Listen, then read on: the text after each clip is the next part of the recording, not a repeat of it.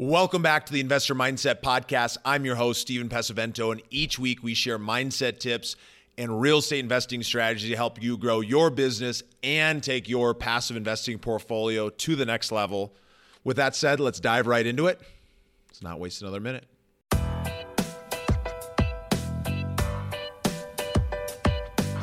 This episode is sponsored by Von Finch Capital. And if you're interested in investing in the same type of real assets that I personally invest in, that so many of the wealthiest families and richest companies have been involved in for decades, then I invite you to head over to vonfinch.com/call and schedule an introductory call so you can start getting involved in these same type of offerings. These are large institutional, multifamily, and commercial real estate offerings that offer a great cash flow, a great back end, and you get to take advantage of tax benefits that are rarely available in any other type of investment. So I invite you to register, go to vonfinch.com/call, schedule a few minutes with a member of my team or myself, and we look forward to getting you involved. This is the Investor Mindset Podcast, and I'm Steven Pesavento. And for as long as I can remember, I've been obsessed with understanding how we can think better, how we can be better, and how we can do better. And each episode, we explore lessons on motivation and mindset from the most successful real estate investors and entrepreneurs in the nation. When choosing what to passively invest in, what are some of the key things that you need to look for? Well, I'm going to talk through those in the next couple minutes here so that you can get started passive investing in real estate and not make some of the big mistakes that people often make. So one of the big things is you need to understand what you're investing in. So if you're looking to invest in apartment buildings, then you need to start understanding what are some of the key numbers and attributes and things that people are looking for when it comes to investing in apartment buildings. So for example, when it comes to multifamily, things are often broken up into a couple different categories. You have your small multifamily, those are more residential. We don't typically invest in those kind of opportunities. You have your mid-size multifamily, which are 40 to 80 or up to about 100 units. We do invest in those, and those have a very specific strategy we execute. And then you have your 100 to 300 or larger type buildings, like the building I'm standing in front of right here, a building that we're purchasing in Denver, 276 units. It's important to understand what you're looking for because that is going to go into determining the strategy that's going to be right for you.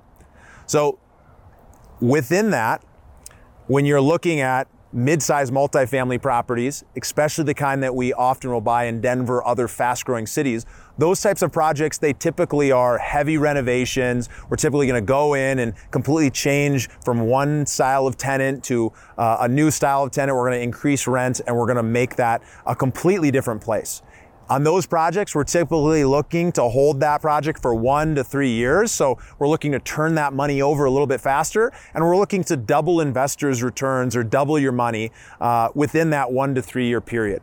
So those kind of opportunities are great for people who are focused on equity growth. Now, on the other side, those larger projects, the large multifamily, the 100 to 200 to 300 unit buildings or more, those projects are typically a blend between cash flow and that equity growth that you're going to see. So on those projects, we'll often do some of the same styles of renovations. Maybe they won't be as large or in depth, and maybe others will be.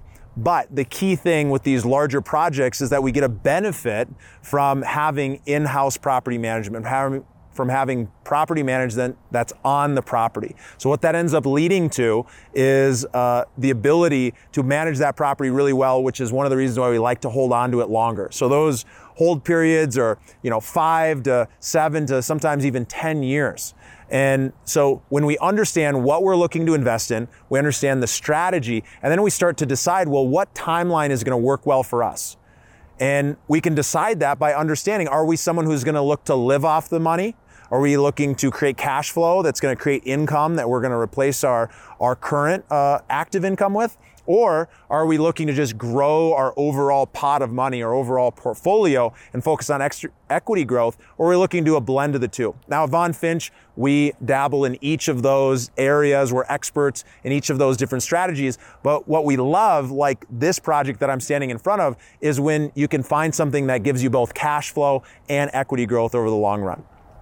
The third or fourth in this case and final piece that is so critically important that is often overlooked is that it's really important to understand who you're investing with.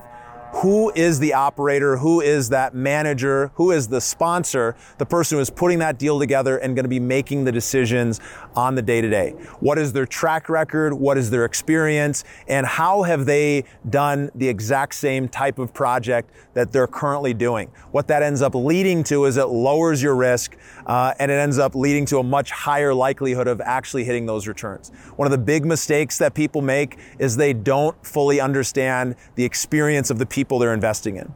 Or they happen to know somebody, they have a personal relationship, and they think, oh, well, this person's a good person, so therefore the deal must be a good deal. And although that can be true, but when people don't have that experience, they might not know what they don't know, and even with best intentions, things might not work out. So it's always important to invest with experienced teams, with experienced operators, with experienced managers who have done this many times, because you want to make sure that when you're investing, you have the highest likelihood of success. So if you're interested in learning more about some of these strategies, we put together a phenomenal guide. It's called the Passive Investor Playbook. You can grab that at vonfinch.com/playbook. And you can dive into some more lessons about how you can learn to invest. And if you're interested, you'll be able to find out exactly how to invest in the same type of opportunities that we personally invest in. So I look forward to serving you and seeing you there.